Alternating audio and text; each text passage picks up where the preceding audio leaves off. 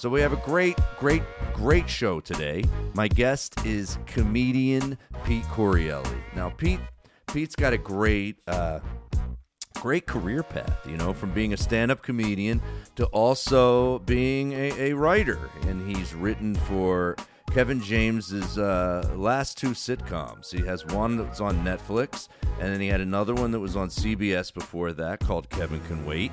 And Pete has wrote on both of those shows as a staff writer, and he's an awesome stand-up comedian that's hilarious. You might listen to him. He's Sebastian Maniscalco's sidekick on their podcast that they do every week called The Pete and Sebastian Show. If you haven't checked that out, go check it out. It's one of the funniest podcasts. I listen to it. I'm a big fan of it, and I don't listen to a million podcasts. I listen to theirs, and I listen to Mark Maron's podcast. Those are my two go-tos in the podcast world. All right, so I'm really excited, and I want to get to the interview really fast because we did a pretty long interview here. So let's get right to it, okay? Here's Pete Correale. We'll be right back. So what's up, dude? I know you're close to New York City. So are you going to bring me fucking down? Because I can't. The New York City comics are like, they're acting like it's the end of the world and I can't be around it. No, I'm not nearly. I'm somewhere between you and let's think who's someone who's like knee deep in the New York comedy scene, like who would be somebody that's Lenny Marcus, or I was going to say, why can't I think of his name?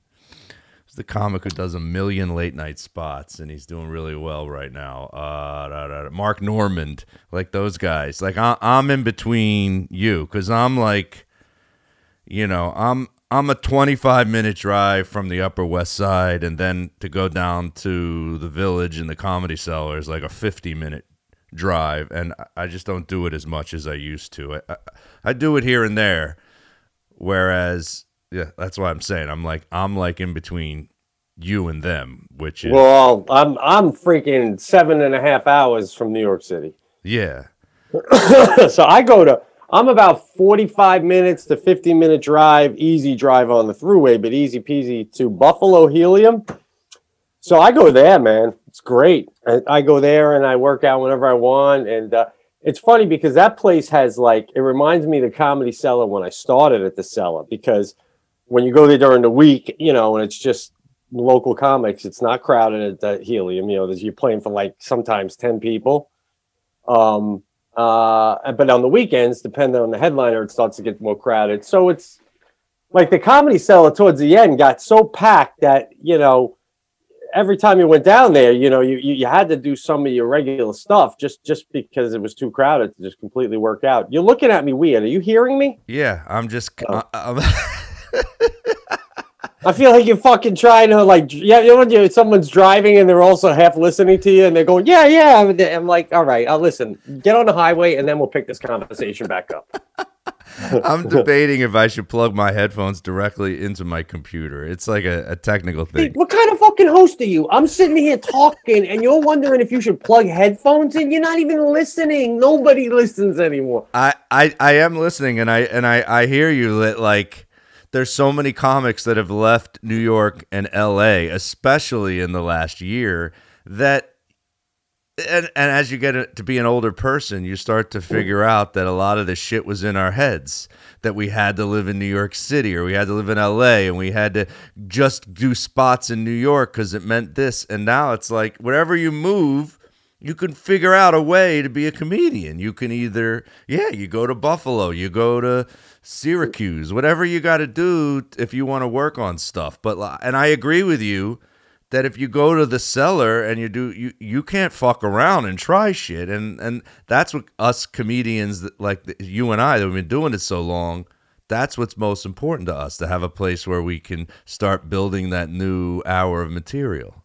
Yeah. I will say, though, you need those city clubs to learn how to do stand-up. I mean, I don't see how a guy can start out in Kansas and fucking make it. You know, by going to New York specifically, not only are you getting all the stage time, but you're seeing live the best. And when you see the best, it's like a ball player whose son becomes a pro ball player. It's because they knew from 2 years old how good you really do have to be. So, but when you reach a point where you're headlining and stuff, it started to be like, what am I getting out of this anymore? You know, and even I would do new stuff, but you couldn't do all new stuff. You you had to do something in between because other comics were crushing. So you had to do some of your regular stuff. But more than just that, it was the comics too. They just, if they're not famous, they get very depressed, and after a while, it's like, all comics love to say when they become famous, "Oh, I would have did this forever. I didn't expect to be famous. I just wanted to make a living doing comedy." Yeah, and then when they're just making a living doing comedy, they want to fucking shoot themselves because they're not famous. They're all, and I get it. I'm not saying I'm perfect and I haven't had my moments where I get frustrated, but being around it, it was not creative, and I didn't need to be there anymore. And the big one that helped me, though, was when I finally did leave the city. I left years ago, man. I left years ago because I was headlining all the time, and I was barely even going to the Comedy Cellar or anywhere because I was always on the road. But I remember being like, I moved to LA at first, and I remember like looking on my phone every night to see who's playing the Cellar because I'm like, they're getting better than me. They're getting better, and I'm not. And then one time I was doing a headlining gig. Me and Bobby Kelly were playing together at this casino. And Robert Kelly goes, "Dude, we played the Cellar for years to learn how to do stand-up because we didn't know how to fucking do it. Now we know how to do it. So you don't have to be there. You can go wherever you want and live and work out stuff." And then the big eye-opening was I started doing gigs opening for Regan from time to time. Brian Regan and I became good friends. And the first time I worked with him, as obviously it's a theater and he's got this, all these fans and it's sold out. And like he halfway through, he does like new bits and it doesn't even get a big laugh. And he goes, "All right, folks, that was a new one. Appreciate the feedback. I'll give it some work, And he would do that here and there. And then he comes off and I go, "Brian, you're doing new bits out of theater?" And he's like, "Well, where else am I going to do it?" And I'm like, "Good point." And he goes, "And I think they like that." And I go, "They loved it. I'm blown away. I thought whenever you're playing the theater, it's like stick to the script, no new shit, But it's just a bigger venue and a prettier venue, but it's still the same concept. You know what I mean? Yeah. Who really showed me that skill, yours, it sounds like, was Brian Regan. I opened for Dennis Miller once, and talking about taking what you just said to another level. Dennis Miller, I don't know if you've seen him in the last 10 years anywhere on TV, do stand-up or anything, but he has a podium on the stage, right? Because it kind of fits because he does a lot of political material. But what he does is he's got a notepad right on the podium. His joke, he doesn't go work out anywhere. He's to the level where he can just write the joke word for word on paper and read it, literally read it, and you can't tell the difference.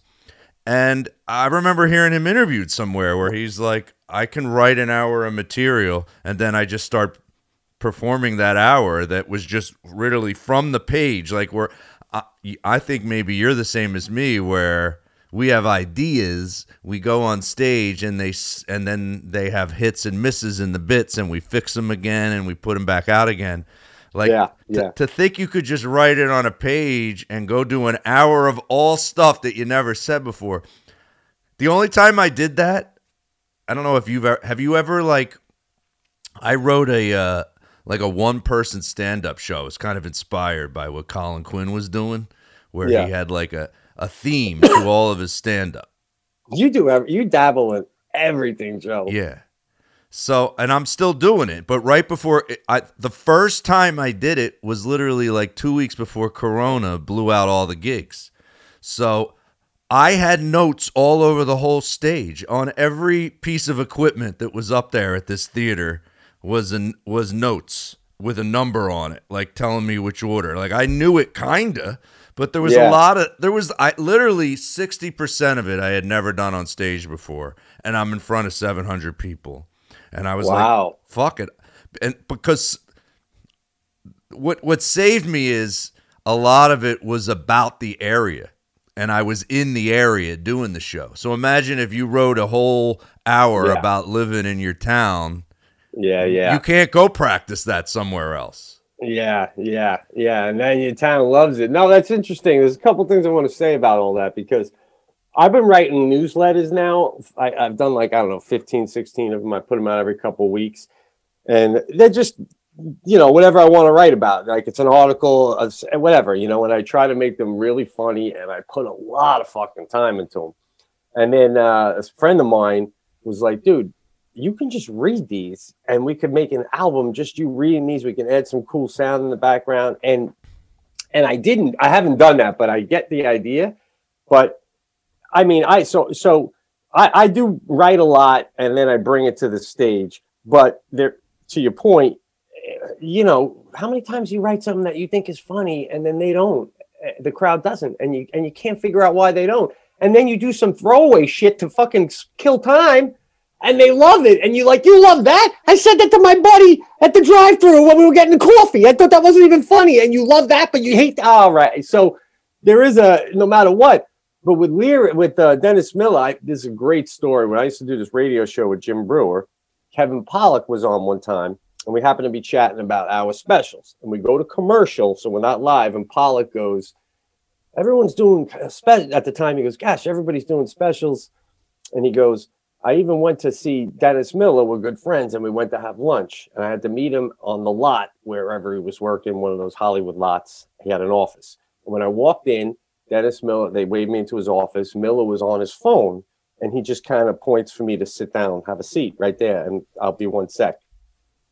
And he goes, and I hear Dennis Miller saying something about a special. So when he gets off the phone, I go, you're doing a special? I didn't hear about you working out or anything like that. Miller goes, yeah, I'm doing a special. And then he goes, where are you working out? And Dennis Miller goes, where am I working out? And he literally points at his desk. He goes, right here. And Pollak goes, what do you mean right here? And Dennis Miller goes, I write the whole thing in my office.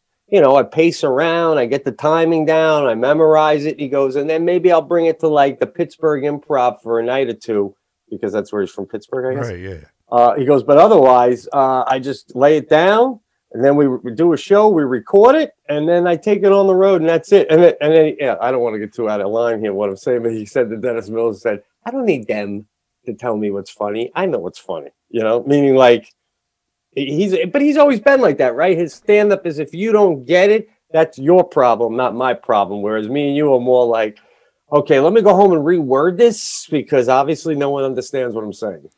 Well, yeah, I think it's maybe the key is, I think you and I, and even Sebastian, who you do your weekly podcast with, we're probably similar in that way, that our life is our jokes, and there's got to be some living on stage, like you're saying things that you really feel and have or probably almost really happen to you, and then you turn them into bits. Whereas a Dennis Miller, or even the guy I said earlier, like a Mark Norman, they write jokes and they're short and they're like ba ba ba ba ba ba ba ba ba, and then it goes to the next thing. Whereas, as negative as everybody is about Bill Cosby, I always tell this story. I saw him live once, 15 years ago, and he did 2 hours without an opener, and literally he at the show on the tickets at 8:00. He walked out there at 8:00 on the dot. Everyone wasn't in their seats yet, and he just begins. I love I don't know if you can hear this in the back. My wife just starts printing shit from another room, and it just starts flying on the floor in my room because the thing's not even out. I'm sitting there going, "What is her?" So Cosby. What if she's printing something that's 25 pages long right now? I don't hear it, so you're good, man. It's fucking so distracting to me. I'll show the camera if you can. I think there's a printer. Oh yeah. Shit. All right, whatever. It's still going. Can you hear that? Not really, no. Sounds like a train. All right. So Cosby, 2 hours, but what made it not seem long?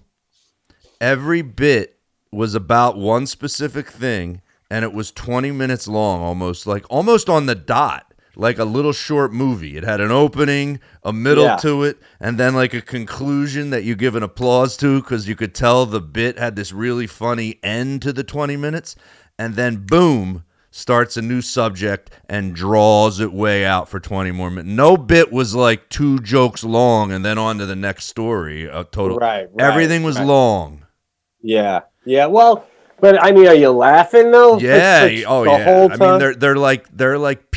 I remember working with Bill Hicks when I first started, and I'm sitting there with this comic. And like I was so enamored by Bill Hicks, I think I had my video camera out. Like that was my first road gig, and I'm just filming myself talking to Bill Hicks. Like I was way ahead of my time. That's shit you would do now, right? Yeah, right. And Bill Hicks I'm the MC. This other guy was the feature, and he looks at us, and he called his bits. He called them pieces. He goes, "I'm in the middle of my Chevette piece," and we were like.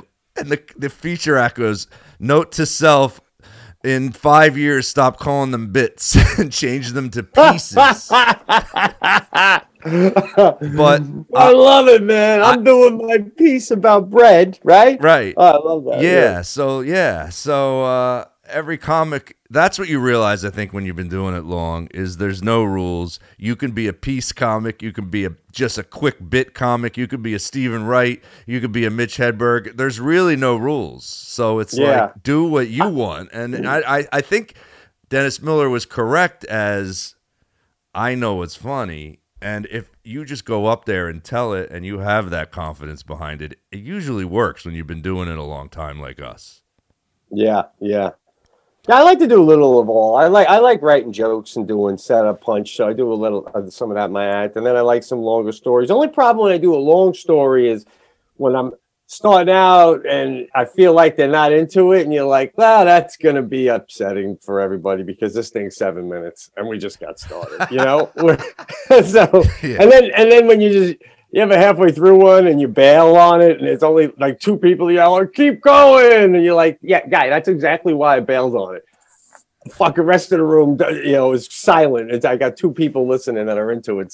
But that's why they're laughing at us, because we are willing to be honest and say, and give them that little narration of, oh, this ain't work. Like there's a lot of comedians that might be detached and they're never going to show them that side. Have you ever worked with one of those guys that just fucking clicks? It's like he's clicking play, and no matter how much they're laughing or not laughing, they do it the same way every time. Yeah, no, I know. But I mean, the joke thing though too, it's all great, right? Because like then you take a guy like Gaffigan and he just goes up there and rattles off jokes about one topic, and they're so funny, you get going, that one makes you laugh, and then you're like, oh, he's got another one, and then the giggling kicks in. So, it's to each their own. Everybody's got a different way of doing it, but the important thing I think we both agree on though is you have to be you, whether you're going to tell one-line jokes or a story. You have to be Joe Matarese, because to be anyone else, we've seen that. Remember when we started out, without naming names, some guys would do character comics, and you're like, guy, what are you going to do when you're 60? You're going to still do that shit? It's crazy. Yeah, it's weird how that evolved and is pretty much gone. I guess if you do that style, there are some guys lingering around that do characters, but usually they get into sketch comedy and stuff like that. Or they become a huge they become a huge like social media sensation with their characters, not really in a stand-up. One sec, Joe. I'm doing a show. I told you I was. I cannot do anything with your dad. Please tell him not today. Guy, we got the guys here. No. It's not a day. No, please. Holy cow. I love it. It sounds like Jack, but he's in the way of Phil and Steve. It's a muddy mess. Sorry, bro. It sounds like my life. Well, that's the thing. Comics are always casting now.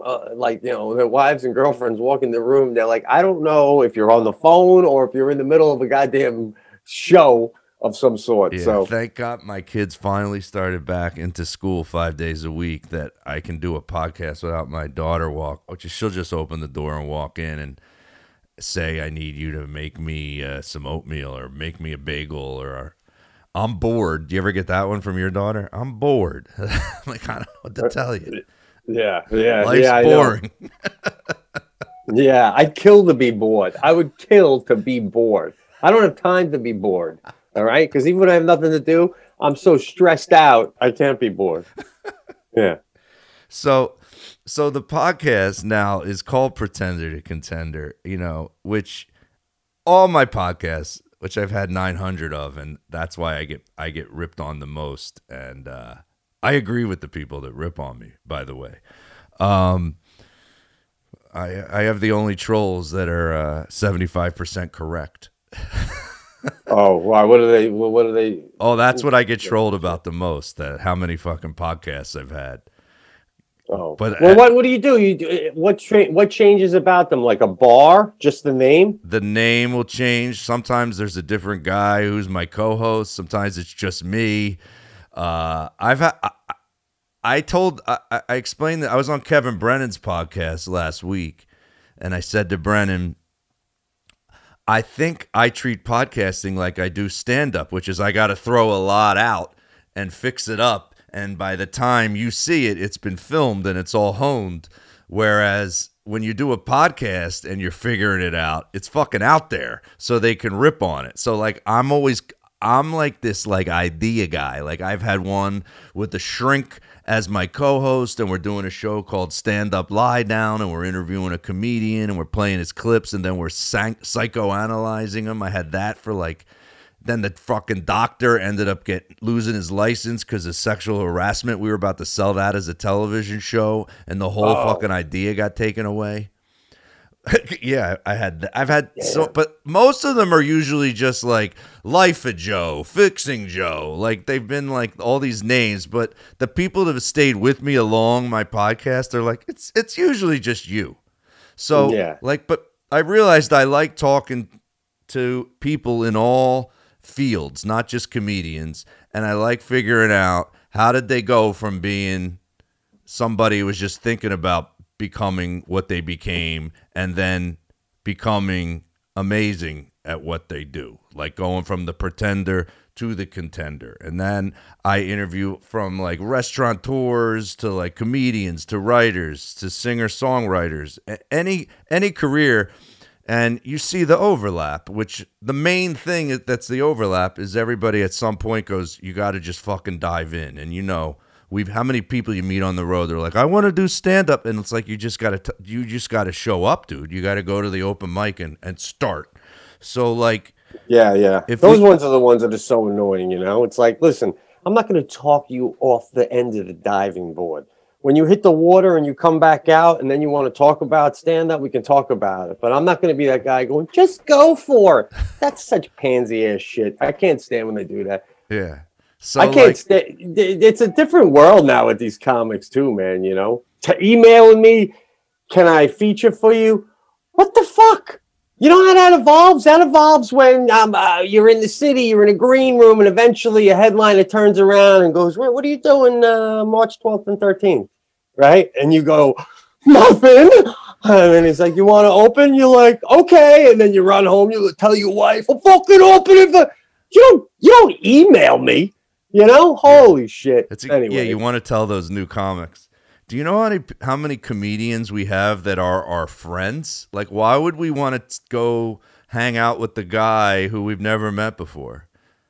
Because we like his bits? Like you want to tell them it has nothing to do with me liking your bits. It has to do with me liking your hang. Yeah, that's at least 75%. 25% is your act. I can't have you embarrass me and ruin my show before I get out there. But other than that, it's afterward. Yeah. People ask me I've never been to the point where I need to bring my own opener or whatever. I'm doing this some small theaters and stuff, but still, even then, they go, "Do you have an opener?" And I go, "No, let's get somebody who you think or whatever, And they'll send me a couple of tapes, and I don't even watch them. I go, just whoever you think, because I do like when I perform. I like to see new guys and see their stuff, But more than anything, guys like that I know that bring openers, I go so what do you got to wake up in the morning and you got to wonder what your opener's doing and they see if he wants to get breakfast together. Fuck that, man. After the show, you got to sit in the lobby going, so want to get a drink or you go to bed or whatever. I go, I don't want to think about anybody else, man. You know what I mean? So you never had the gig where you get lonely and depressed because there's this, because did you ever have a gig? I've only had it. I don't do cruises anymore, but I've done a few back in the day. I did a month run on one time. It was such an experience. Yeah, you and I ran. We passed each other you were getting off the ship and I was getting on. Do you remember that? That happened once. I swear that was you. Maybe it was Russ Maneve. I think it might have been Russ Maneve. No, it wasn't me, dude, because I only did it one time for a month-long run, and I didn't run into another comic. But did you ever have one where you're sitting there and there's a 6-day run with no gigs, and you're just sitting on the ship for 6 days waiting for your fucking show? And I get depressed in that situation. Yeah. And then I drink heavily. Yeah. Well, the cruise ship I did was this new cruise ship, a Norwegian, but a new boat. And long story short, they were starting it up and they asked me to do this for the first month run.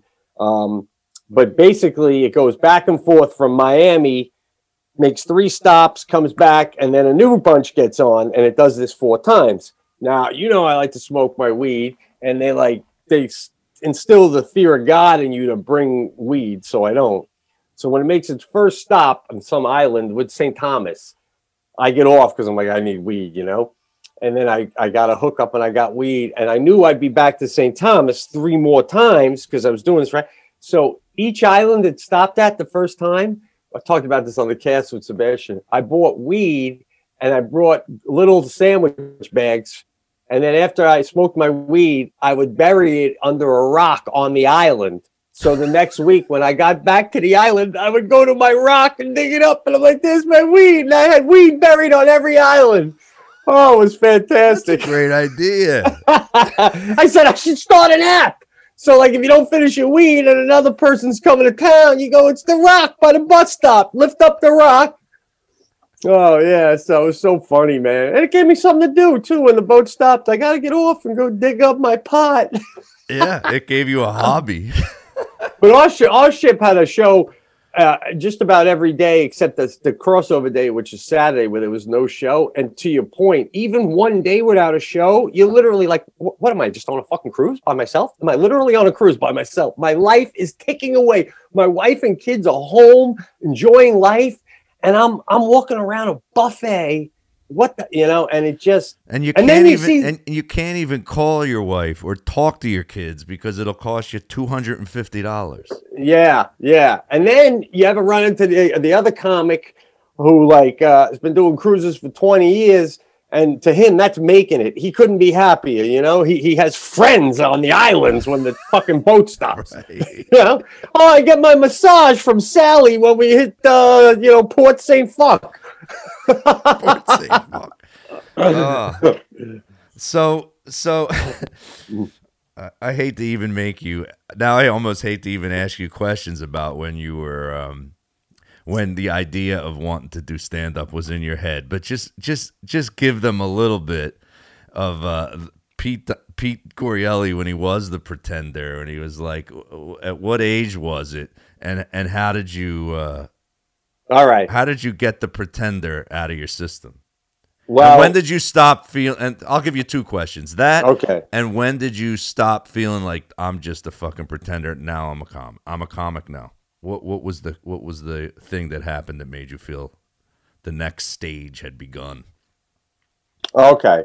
Well, first of all, growing up, I loved stand up. Everything like every other guy. Listened to everyone from Eddie Murphy to. I knew I really loved stand-up when I was about 18, and I bought, specifically went to the store to buy Stephen Wright's I Have a Pony, the cassette, and put it in. My buddy had a Datsun, and we bought beer, and we smoked pot, and we went to this area where we could park, and we just listened to it 2 or 3 times, and so looking back, I knew I really liked stand-up. Then when I graduated, didn't think about it. Go back, because that's kind of interesting that you had, because I had that same friend. There was always like one guy out of all my friends would not want to listen to a stand-up album, literally listen to it 3 times in a row. You had a friend that would listen to a stand-up album with you for 3 times in a row? Yeah, but growing up on Long Island, my buddies, they all kind of really like good comedy. You know, we literally got to the point I'll never forget. We loved Dice so much that when Ford Fairlane, the movie, came out, we fucking tailgated. We bought tickets at the movie theater for a 7:00 show, and at 5:00 we brought a hibachi to the parking lot. We were drinking beers with the hibachi, hanging out, thinking the movie was going to be sold out, and that was so smart to get there so early. That's great. It was like half full. And I remember like halfway through the movie, we're all taking a piss in the bathroom. My one buddy Ronson goes, "You want to get the fuck out of here?" And we're all like, "Yeah." I'm like, we couldn't believe Dice wasn't making us laugh, but it was time to. Did you leave? That.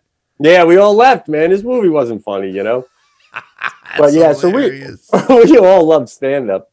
But it was something I couldn't do. You know, my dad was an architect, my mom was a teacher. It was just something you admire from a distance. And then when I went to college, Fredonia State, upstate New York, my senior year, I took, for just the credits, I took a class called Acting for Non-Majors. And that gave me the quote-unquote acting bug. So when I graduated college, I told my mom I want to try and act. And I got the backstage, whatever you call it, and I found, I'd go on these casting calls, like big things where no one, with hundreds of people. And then I found an audition to try and be a part of an improv group. And it was just a bunch of misfits. And I auditioned, and of course they let me be in it. And we'd practice, and then we would do shows. And we did 3 shows, and each show we did was at a comedy club at like 5:00 at night. We'd bring our own family, one of those things, we'd perform in front of 10 people. And then the last one was on the Upper West Side, Stand Up New York. And the whole improv group was going out to have a few drinks. And I turned to the club owner and I go, "Can I watch? Do you mind if I pay for my beers?" And he goes, "No, you can watch the show." And I sat in the back, and the first comic went up and my jaw dropped. And I was like, love at first sight. I'm like, holy shit, I want to do this. And then I went to Hamburger Harry's open mic, and I'm waiting online with all the other comics. I don't know anybody. And then I see Judah Friedlander and Jim Gaffigan, and they're talking about a bit. Like, Friedlander's like, "You're going to do that thing with the thing?" And Gaffigan's like, and I remember just sitting there going, "Oh my God, comics talk about the bits and they work it out. This is fucking so cool." And I just loved it, Right. I think we've all, that feeling of going to that first open mic after you were living a life of listening to all these comedy albums. And, I grew up in the house where my brother, I have a 9-year younger brother. I have a sister. She was like not involved in any of this shit. It was just me, my dad, and my brother. And it was just every fucking 2 days, it was, "Joe, get in here," or "Dad, get in here." And it was always when there was a comedian on the MTV half hour, or they were on the Tonight Show.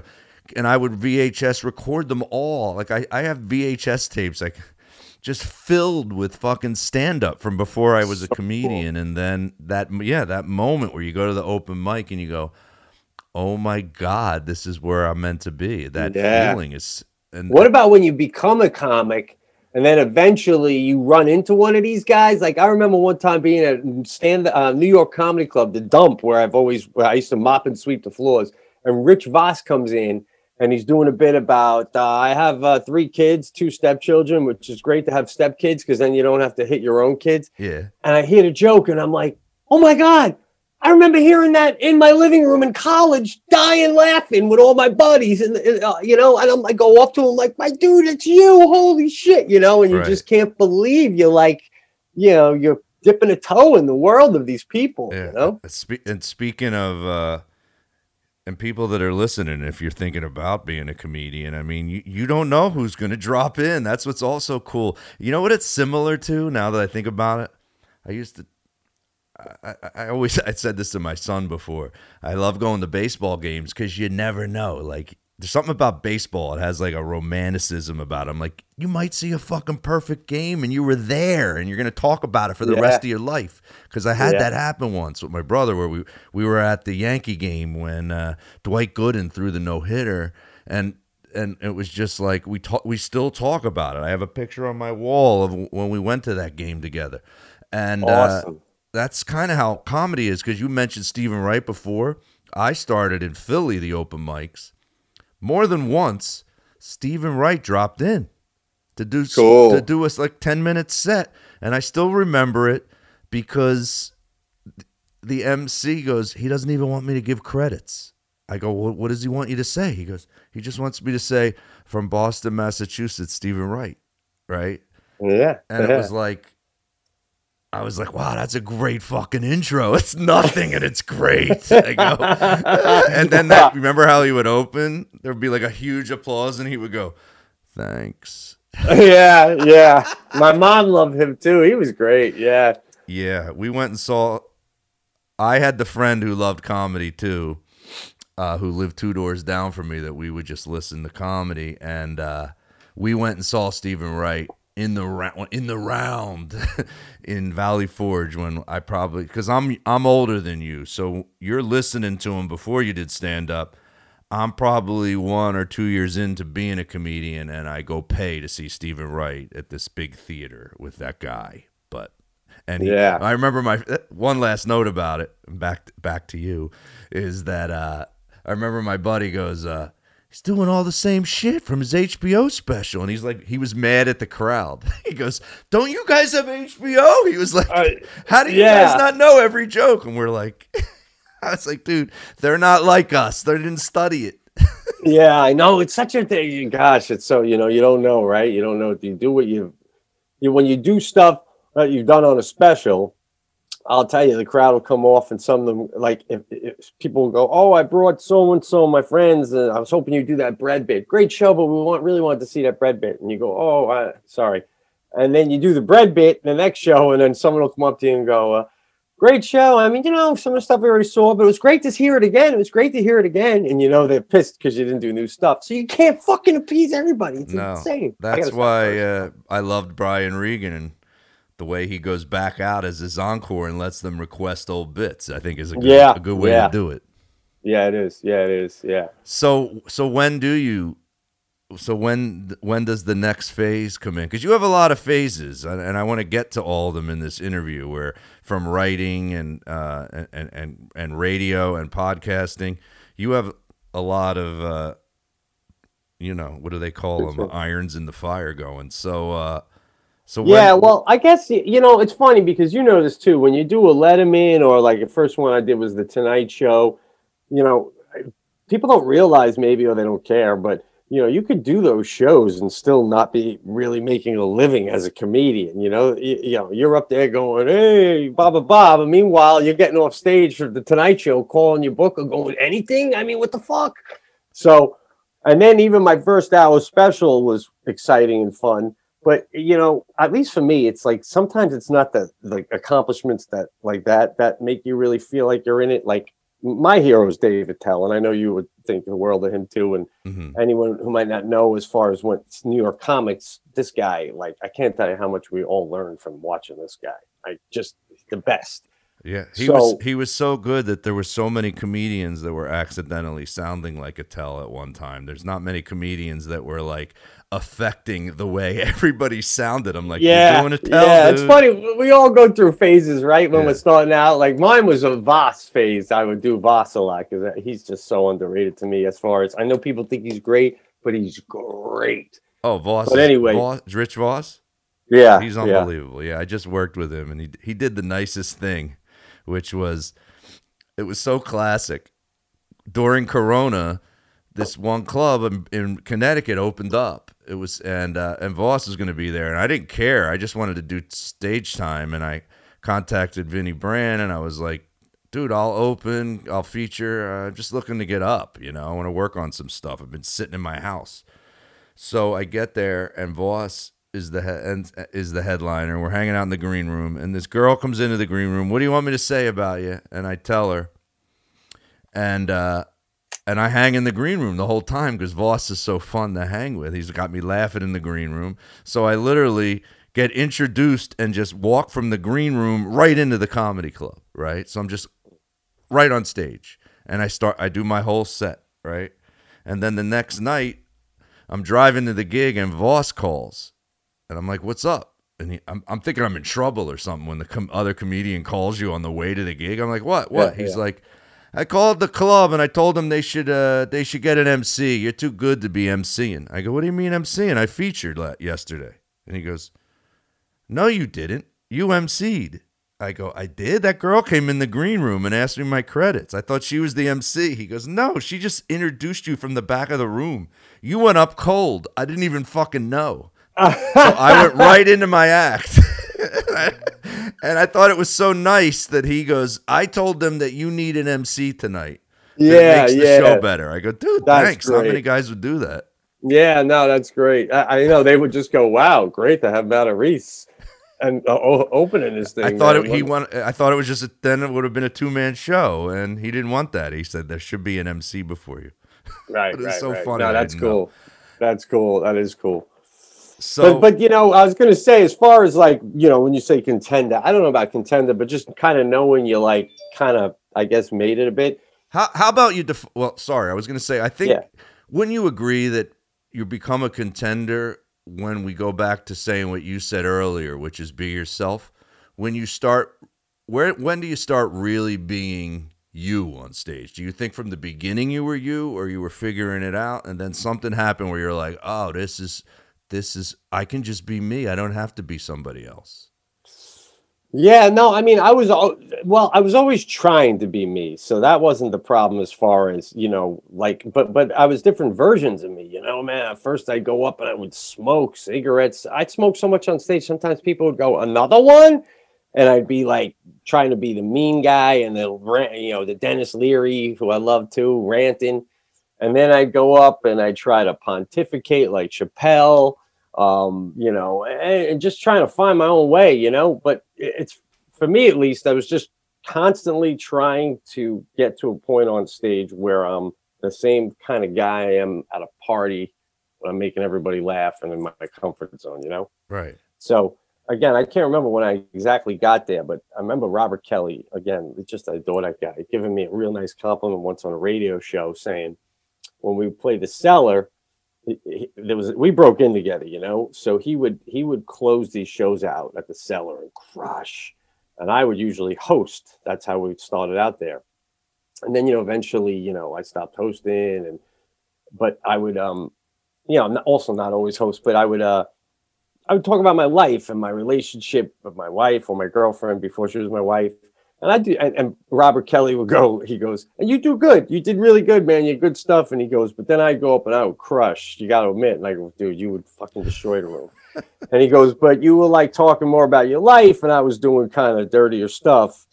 And he goes, "And then as time went by, you got more comfortable at talking about that stuff that you were trying to talk about. You got better." And he goes, "And I got better too, but I was still talking about this stuff that like I wasn't interested in talking about anymore." And he goes, "So I would go home and when I got married, I tell my wife, I want to be talking more about like what Pete's talking about and do that." And I go, "That's so funny," because I go home to my wife and go, "This guy fucking crushes, man," Right. But he's like, I almost had to regroup and go back and take the hit a little bit to try and learn to talk about my life the way you were. Whereas you were already doing that from the start. And I was like, "Oh, I appreciate you noticing that, man. I really do." Because early on, I felt like maybe I could have been doing other stuff that would have crushed more, but like it just wasn't going to serve a purpose for me, I'm not saying I could have crushed like Bob. I mean, Bobby, you fucking bring the roof down. Yeah, yeah. He's always been like that. Yeah. And even more so now. Yeah. With stuff that he's now proud of talking about, I guess, as far as, not I guess, like it is great. I'm just saying. Right. Talking about himself. Yeah. It's Yeah, exactly. But for me, at the end of the day, I just want to say, hanging out with Attell, beginning, he'd be like, give you some tips here and there or telling me I have to headline. And then reaching that point when I was headlining all the time and I'd come home and I'd be at the Cellar and I'd be having a smoke with him outside, literally just talking like two comics and two friends. Again, I don't talk to him at all. I don't call him or anything, but just in that moment and that kind of stuff, and you're like, I fucking made it, man. Yeah, that is true. When you're not even talking to the guy that you idolized as somebody that's at this higher level. You're just talking to him as another comedian. Yeah, he's bringing up venues, and you know him because you played him, and he's like, the da-da-da, and you're like, yeah, the guy over there, and you're just like, I'm in it, baby. I'm in it. So I've been everywhere, man. So then anyway. the whole radio thing comes in for you, and I guess this is before podcasting, because you start doing the radio show with Jim Brewer. Yeah. Probably did you mostly have stand-up comedian guests or all kind of people? I'd say all kind of people, because in Sirius, what was so cool and still is there, it's like there's so many studios, as you know. So there's so many different shows with so many different guests. So sometimes you can pawn guests off of another show, or like you'll have somebody go out and go, they got an astrologer on the Cosmopolitan channel. The guy's got free time, and you're like, bring in the astrologer, So you get a lot of that kind of shit going on. Oh, I didn't even think about that. Yeah, but then you get stuff like everybody tries to pawn everybody's guest, So like Brewer and James Hetfield, from the lead singer of Metallica, they're very good friends.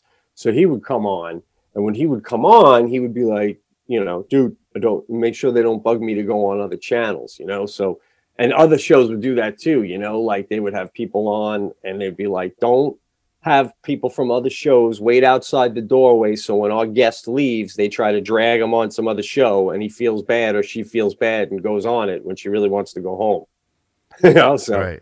So how does that show evolve, and how does that start? What happens? You and him are friends first? Obviously. Brewer calls me up one day and says, we're really good friends, and says, you want to go do a show for Sirius once a month for 3 hours. We're going to do a show, or maybe once every 2 weeks. And they'll give us like a couple $100 for it, and we'll see if we like it. I said, all right. We literally did one. We did one, and we had so many laughs and so fun. He calls me up the next day after it, and he goes, so talk to Sirius, and they want to know if I want to do a show with you co-hosting. You'd be my guy, but it's the Brewer show. That's not him saying it. I'm telling you, that's just what it was, the Brewer show. And he goes, and they want to know if we want to do it every 4 days a week for a year, on Monday through Thursday. And I'm like, holy shit, yeah, I'd do that. And then like a couple of months into doing that, they're like, you want to go every day and do a 3-year contract? And I was like, fucking, hey, this is awesome. And then we did it, and we had so much fun, but it was kind of frustrating back then because it wasn't even Sirius XM, and Stern wasn't even on yet. Right. So, for me, it was great. For Brewer, it was more like, comics were coming in, and then it started to be this way for me after a while too. Comics were coming in to promote a special, or this they're doing, or that they're doing. And after a while, you're just sitting there, and the grass is greener on the other side. You're like, all right, we're entertaining truckers right now. That's who had Sirius at first, a bunch of truckers. And Joe Schmo's coming in. He's doing a special. What the fuck? So then you start chomping at the bit. This must have been before you could have like one of those ISDN lines in your hotel room where you could do the show from your comedy gigs. You probably couldn't do comedy gigs if you're on the radio 5 days a week. Yeah, but for me, it wasn't the end of the world because I was getting paid well to do the radio, and right. I could just play all the city clubs. But right. Brew, he makes a lot of money on the road. Plus, he's like, where's this going? And then, Stern came on and got a little bit better, but still, Jim was also started doing it from home, which was fine. But then after a while, he wanted to do some other stuff. And then, which I get, but then I wanted to do it by myself, and they wouldn't let me, fuckers. Oh, I didn't know that. Okay. Yeah. The other thing I wanted to ask you about, because you probably don't even know, because I don't think it aired, but maybe we had the same manager. But you did a pilot with Jim Brewer for what was it for? It was either ABC, NBC, or CBS, one of those, right? Fox, yeah, Fox. Okay, I remember. So that was before the radio show, obviously, right? Oh yeah, way before, yeah. Yeah, because I saw the pilot, and I don't think I ever told you this, but I was like, it's funny that now that I know you had a little bit of the acting chops in college, because I thought you shined in the pilot. I was like, fucking, you, as comedians, we can always tell which comedians can do the acting and which ones can't. And I was like, fucking Correale And talk about knowing who you are. You were being you, and that's what stood out to me. I was like, he's being him. He doesn't look like he's pushing, and it's still funny. Like, Oh, thanks, man. yeah, you were Well, really Brewer good definitely in it. wanted And, me to get that, so he wrote it to be me, so which I appreciated. oh, so yeah. that made it even easier. You didn't have to be like some overly Italian guy like that we audition for sometimes. Yeah, and Brewer said, he goes, dude, you might have a problem because another comic came on and knows it was written for you, and they're doing you, and they're doing you. He goes, and they're doing you good. So you gotta Really? He goes, I was auditioning on Monday, so over the weekend we practiced with the casting director like crazy because they all wanted me to get the part because I was Jim's friend and they liked me, So, but I want to it's know funny so how bad. Who was doing you? Do you know who it was? no, I don't remember. Was he a comic or just an actor? He was a comic. I do remember, but I'm not saying. Oh, because I know a few comedians that imitate you and they do it well. I'm trying to remember who it is. But the guy who directed that, you know how they always say, it's so funny when they say, like, when you do something that doesn't go, if it doesn't happen, a project, and they go, you made another relationship, and you're like, yeah, what the hell is that word, really? At the end of the day. So when one time Kevin James, who I never met, asked me, he got a hold of me and said he's got the new show, Kevin Can Wait. And he goes, I have a lot of writers in here, but I could use another comic, man. Would you be interested? And I was fucking psyched. I love Kevin. He's so awesome. Yeah, that was going to be the next thing I wanted to talk to you about is how did that come about? Because he's another one that can nail the acting in a sitcom like nobody. Dude, he's the is best. Kevin James. And I'm not just saying this because I wrote for the guy. He's the best sitcom actor that has ever lived because he can do it all. Unbelievable at it. He can do it all. There's Physical, not many guys that can go over the top, funny. and you don't think it's like them trying too hard. No, and you know what he was amazing. What he's unbelievable at is like the night before we would film a live show. I would in my hotel room or my apartment, whatever. I would grab a 6-pack of beer and I would go through the script and I would pick like 4 or 5 jokes that I knew weren't going to work. Because I'm not the showrunner, so I don't get to decide what's in. But I'm like, that's not going to work. And when it doesn't work, Kevin wants something else. So I would just zone in on those all night and just like all night, spend hours just trying to get the perfect joke for those ones. And then when that would happen, he'd go, anyone got a joke? And Pete, what he got? And I'd give it. And a couple of times early on, especially, the joke I gave got such a big applause that they stopped the scene. So by like the third week, I was like one of the few people that was always allowed to be out there to pitch new jokes. And you get really into that. It's really exciting. But sometimes the joke I would go to pitch Kevin would be like in the middle of the scene. And he would look at it and I go, and this is live in between takes. The whole audience is waiting. I go, if you say this, maybe, blah, blah, blah. And he goes, okay. And he goes, okay. And then he'd go back to the scene. And he'd have like 10, 12 lines before my joke even comes up. And I'm like, there's no way he's going to remember the line. He just looked at it for 2 seconds. I barely remember the line and I wrote it, Boom. He would never miss it. Just nail it. Huge laugh. And you're like, how? I don't know how this guy memorizes that stuff so fast. And You're forgetting. I mean, look how long King of Queens was on the air and look how good it was. So yeah, but the other actors can't do that. That man. skill of having it would be like, that would be like being surprised that Ted Danson nailed it.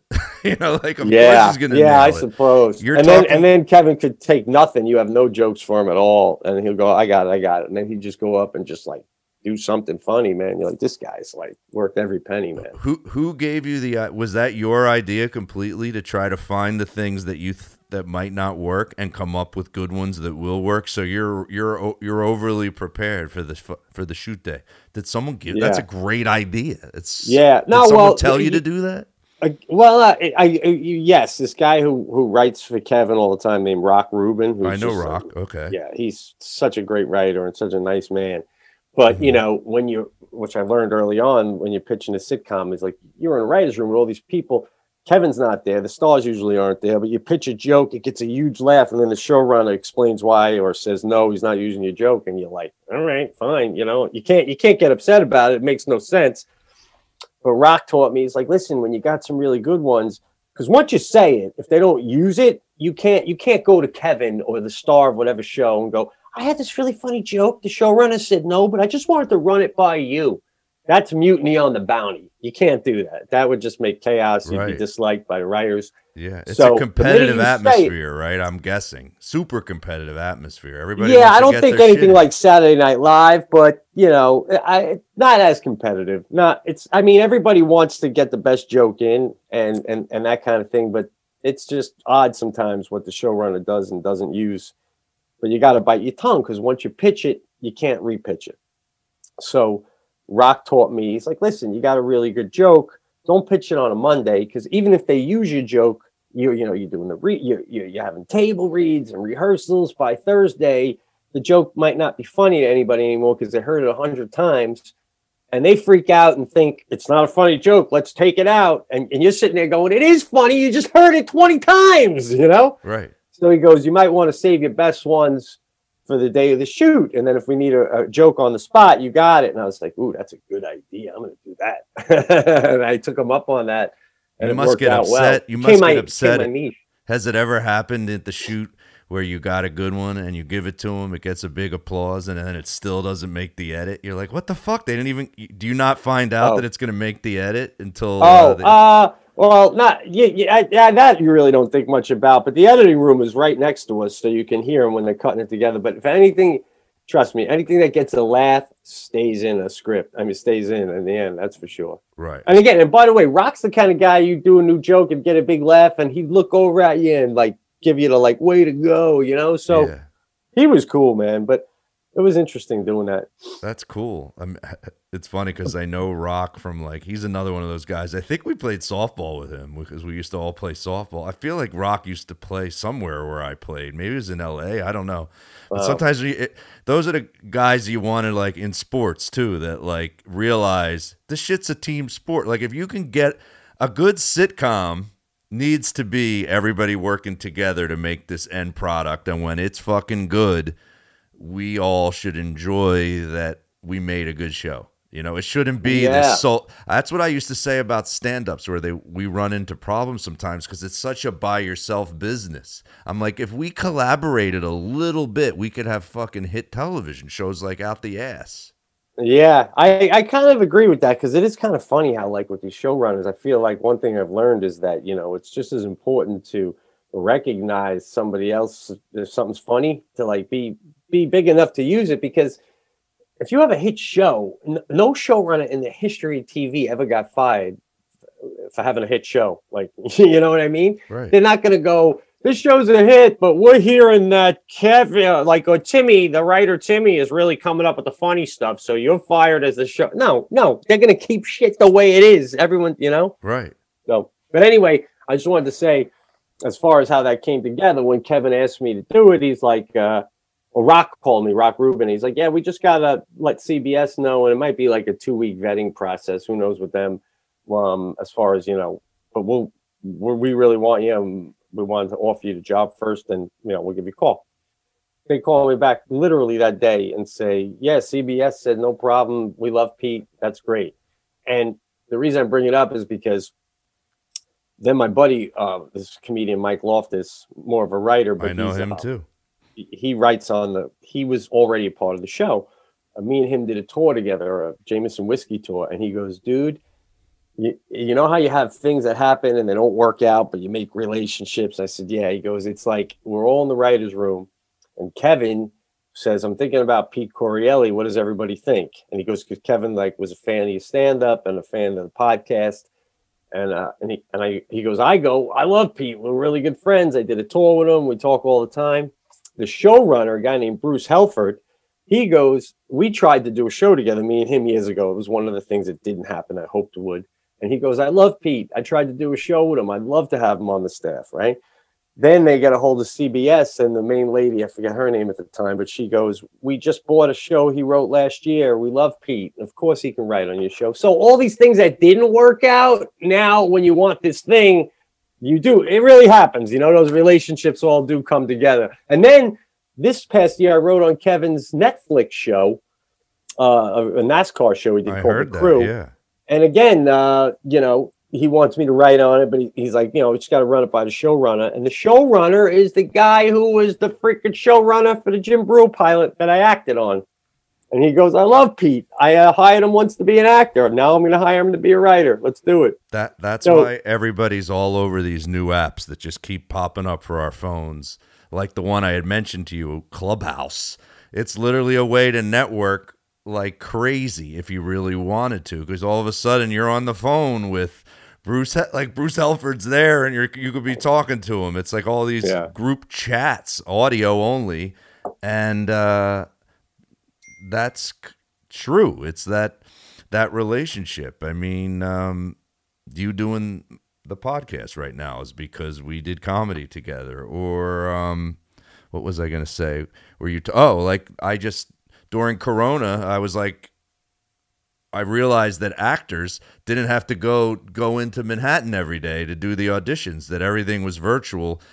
And a friend of mine's a pretty popular voiceover actor, and he goes, not only do you not have to go into New York City for the auditions anymore, he goes, you get the job, you record it at your house on your computer. You have to just put this thing called Source Connect on your computer, and you pay a $30 a month membership. I go, I don't even have to get on a train to go audition or do the job. Yeah. So he goes, yeah, I'll recommend you to my agent. She used to represent me like 25 years ago. She's like, yeah, I know Joe Matarese. So it was like, yeah. And then she just started sending me out on auditions again. And I was like, yeah, when you're in it this long, you start to realize also, when you've been doing it a long time, these relationships don't even have to be in comedy to help your comedy career. Like, you could know some rich dude who wants to invest in a movie project that you might want to write. Like, it's just everything's about relationships. That's why I hate when my son's on his computer and he's not out.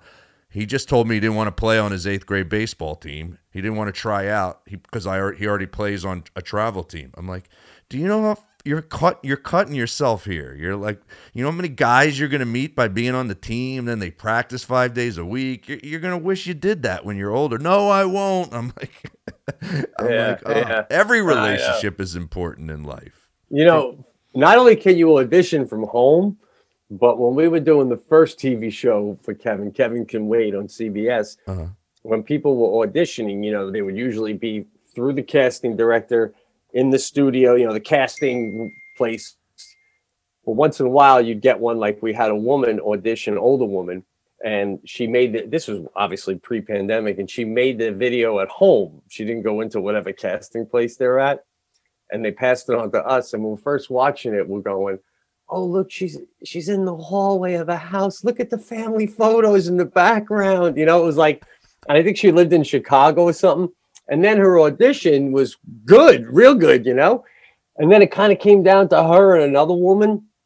And I never usually sit in on the casting. You can if you want, when they show the videos in the writer's room. And once in a while, maybe the showrunner will ask, what do you guys think?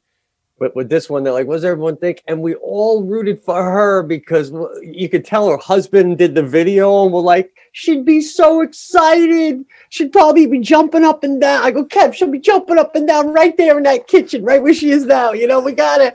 And we're like, let's give it to her. Let's make her life, And sure as shit, she came on set. She was so excited. And where she did it actually helped her land it. If she was just at the casting office, we wouldn't have picked her, but it was just so endearing seeing her. As an actor, I'm not an acting teacher, but I remember an acting teacher saying it was all about humanizing it.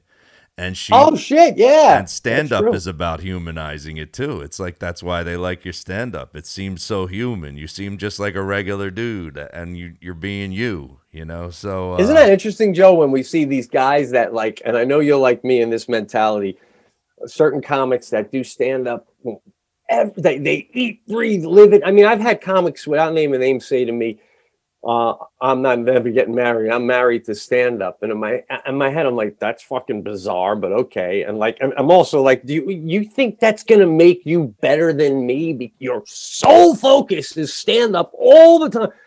And then as time goes on, these guys go on stage and all they can talk about is current events or joke. They have no life experiences because they literally wake up, write, go, perform, go back. And I know a comedian that's in not New York human, City. and it becomes like you said, you're not humanizing. You're it not all, living. Yeah. I had a comedian that he would ask me advice sometimes, but he would never take it. And I remember getting to know him, and he told me once that he hadn't taken a night off of doing stand-up in 9 years. Wow. He goes, if I don't have a spot, I go find somewhere to do stand-up. It could, if it's a shitty open mic at a laundromat, I do it. I go, you're not living, dude. You got to live. You can't do stand-up. You need to. It's like a marriage, right? You gotta not see your wife for 2 days to be excited to see your wife again. You know what I mean? Yeah, Sometimes you need that. I guess it depends on what kind of stand-up you're doing. I mean, if you're just reading the newspaper and doing jokes about that, then maybe you feel one night off and my machine starts the weekend. I don't know. That was what was wrong with his act, though. When I would watch it, but dude, you ever do this? Living. I do that. Like, I'd go on like a week vacation back when I was younger. Back when like me, I should be doing spots. People are getting better than me, and that kind of part of my career and my life. Right. But you'd be on some vacation with your wife or girlfriend, and I go like, well, you gotta live. I mean, if I don't do this, I have nothing to talk about on stage. I'm trying to justify my vacation. Meanwhile, I go back on stage after my vacation, and I don't have a single bit about the fucking vacation. Oh God, we drive ourselves nuts. Why didn't we just be accountants, bro? It's so true.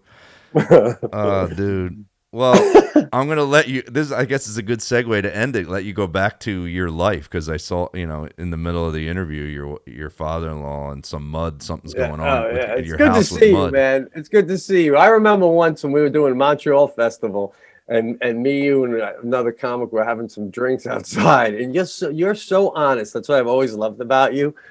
You go, and at one point we're all talking, and you go to me something like, "You're just cracking jokes right now. Aren't you nervous?" I'm totally freaking out right now. There's a lot going on here.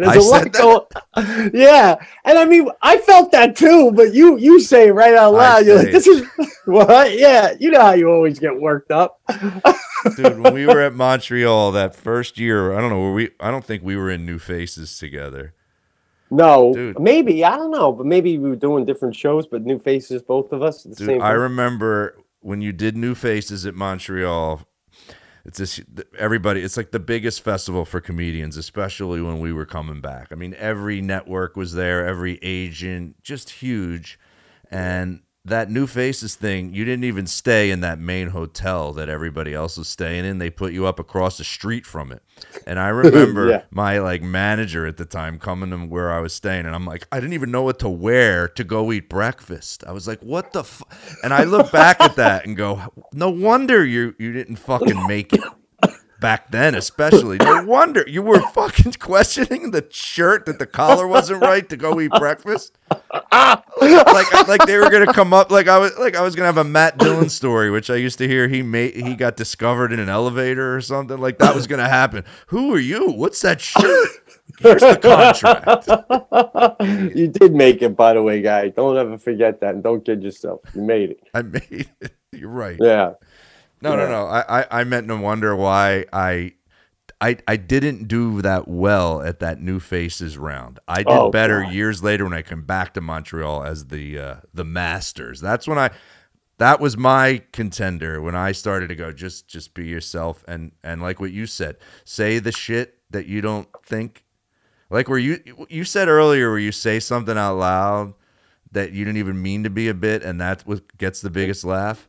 Yeah, the thing I said to my buddy. Come on, yeah. Yeah, I had the weirdest gig last Saturday. Some guy I knew from 20 years ago was turning 40, and he goes, "Can you make a video of just like jokes, like a 10-minute video?" And I go, "That would be really weird, dude." I go, "But I got this new program where I can take some of my bits that are pre-recorded from my specials. I'll put ones that are about getting older, and then I'll talk in between them like I do on a podcast real quick. And I'll make it 10 minutes long and I'll send it to you." He's like, "That's a great idea. Do it." And he calls me the next day. He goes, "You know what got the biggest laugh?" I go, "What?" He goes, "Not even your stand-up." He goes, "In the middle of the videos, you said something like how people... Oh, I said something about how your nose gets bigger when you get older. I just ad-libbed that. And I go, people come up to me and ask me if I boxed. And I go, yeah. Like, how's that not to be? How's that not hurtful? Did you ever box? I go, no. I'm fucking Italian. What do you want me to do, dude? Fucking box. He goes, that got a huge laugh. I go, it did. I never said that anywhere. Oh, that's great. That's so funny, man. Yeah. That's a great one. Shit. Oh, dude. Oh, God. Don't have a box. Good hanging with you, brother. You too, man. I want to see you on a sitcom because man, we'll see. Tell Someday, Kevin maybe. to cut you into an episode. Every time you give him a great line that gets an applause, you get a scene. Yeah, right? Yeah. So is the show on Netflix? Did it get picked up for a second season? Or No, waiting? that one didn't. So is he doing another one? No, that's it. You know. Okay. The last, but the one we did on CBS, he did have me on. He was big back then, and which I love too, was the tag on the sitcom. When you come back for 1 second for like one short scene, He really likes that. So it was a Thursday night, and we're writing one in his office, just like me, him, and 3 other writers, and we really got to laughing. Long story short, it was like another couple at his house, and the guy was Larry the Fish Guy, and we're all laughing. And Kevin goes, and Petey, you're doing this tomorrow. You're Larry the Fish Guy. And I'm like, holy shit, I'm so excited. And there's some lines, you know? So the next day, we're going to pre-tape it without a live studio audience. And we do it, and it gets a lot of laughs with the people just in the camera crew and stuff. And they come up to me, they go, we're adding it tonight. You're doing it live, because everyone loved it so much. And then we did it live, and it was so fun, and it killed again. But the woman playing my wife, very attractive woman, and she's really nice. And at one point in the scene, she like puts a hand on my knee, totally like an actress would, because she's playing your wife. And I remember when she put her hand on my knee, in my head, I'm going, wow, this actress is really good, man. And wonder where they, found her. I mean, she's so realistic. She's bringing me into it more. And then I didn't even know till it was done with the rehearsal. It was Kevin's wife. She's an actress. She's awesome. Steph. Yeah. And I'm like, oh my God, Kev, your wife's awesome. So yeah, I have one scene ever in the whole 2-year run. His real wife? His real wife plays my wife in the scene, and it got a big laugh. It was a lot of fun, man. Oh, wow. He's just a great dude. So man. where is that episode on on Netflix? I could see it. No. I was on the CBS show. Oh, that was on CBS. I got to see that. Yeah. You got that online somewhere? No, I don't think so. Sometimes I post. So I post it. I'll end with this last question because it's something I'm curious about, because it's like, all of us stand-up comedians that have the dream. My dream, I would say, is more having my own sitcom than being a successful stand-up comedian. I've always wanted to know what that felt like, to be on stage, studio audience, doing a sitcom. And now you've done it. You did that whole pilot, and you did this scene.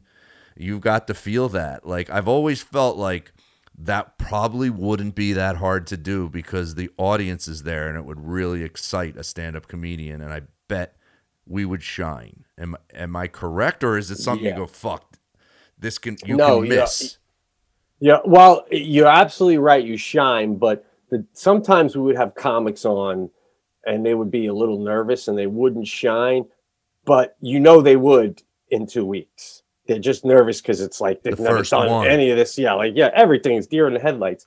But when I was writing on the show, I was there every day. I mean, I could go walk out on the set by myself. I mean, sometimes I would bring my pad out and hang out on the set bar, so when you're around it like that crazy amount and you're watching the rehearsals, nothing makes you nervous anymore, because you know the network people, you know it all. You said So then by the time I did the scene, I was like, I should probably crush this fucking scene, because I'm not nervous about any of this, Right. And so to your point, yeah, once you get past those initial nerves of all of it being new for a comic, yes, there is you'd be a fool to not do it in front of a live studio audience if you could, because when you get that first laugh, the blood starts warming up. You don't even want the other actor. You're like, get that fucking person out of here. Let me do a monologue right now. I'm loving this shit. Well, and they love you, and then the scene ends, and then while they're setting up the next scene, you're still fucking doing stand up to the crowd. Then at the end, Kev brings his the whole cast out, and they're all hugging. It's fucking great. How about when you did the pilot with Brewer? Because that's a whole episode you were in. You had to only have been in front of the studio audience the day of the taping, so you don't get time to master it. It was one day, right? It wasn't a 2-day shoot. Yeah, for that too. Shit, were you noticing scene by scene you were getting more comfortable that day? You're like, all right, I feel better. Yeah, I was. But I was also I was only like doing stand up like 3 years, so you also naive enough to think it's like when a rookie makes it to the Super Bowl and he thinks he's going to be back every year. You're like, oh God, if I knew I'd be doing this in 3 years, I would have started when I was 15. So But I remember the day of that shoot, I was so nervous. I went and had 3 Jack and Cokes at a bar before the fucking live shoot for the Brewer pilot. Wow. Because I was so nervous, man. Yeah. Oof. Do you look back and go, I shouldn't have done that, or you should have done that? Nah, I should have did that. And my favorite was my first hour special. Everything was set up to go. I was doing it in New York City, and I was practiced it, da-da-da. And I was out back with my wife, and she's like, do you need anything else? I'm like, nah, I'd love to smoke a little weed. And we smoked a joint before I went out on stage. And as soon as I hit the stage, I was like, damn, I'm so glad I smoked that joint. It was perfect, baby. True. I do know that feeling of just the right enough buzz that you're funny, but not too much where you're like, I was so prepared that there was no way, even in my sleep, I knew these jokes, so it was great. Oh, man. Well, thanks so much, dude. I appreciate it. No, my pleasure, brother. Great to talk to you and to see you on the video and all that, man. You're looking good, man. You too. And I listen. You're like, you and Pete are one of the only, or you and Sebastian are one of the only podcasts that I listen to. It's like I listen to you and Marin, and that's basically it. And I listen to Howard Stern, but that's not a podcast. But you guys just fucking, you have the only podcast really that's just fucking funny. It's a lot like Kevin James's sitcom where it's just funny. Like it's not some serious. It's just funny. I just laugh watching it and listening to it. It's fucking great. Shit, dude. Thanks a lot, Joe. It means a lot, bro. Yeah. Coming from you, it means a lot. All right, man. Take it easy. Tell your wife I'm sorry. All right, I'll see you, brother. Later. Liking the idea of mostly audio with the podcast. The only way that you can get the video of the podcast now is if you subscribe to my Patreon. If you want to do that, just go to patreon.com/pretender to contender. It's pretty easy. Okay, do you got that? Did you write it down? You didn't write it down. Write it down. Patreon.com/pretender to contender. Okay, what else do I have coming up? I'm doing Remember When, my one-man show. My one-man stand-up show is back into live performances in front of live audiences. I'm really excited. May 7th, I will be at Soul Joel's Comedy Lounge out there in Royersford, Pennsylvania. Okay? Go buy some tickets. Go to joematarese.com. All right? And, of course, this podcast is now on the Chop Sports Network. Go check them out. Go follow them on social media. Do all that.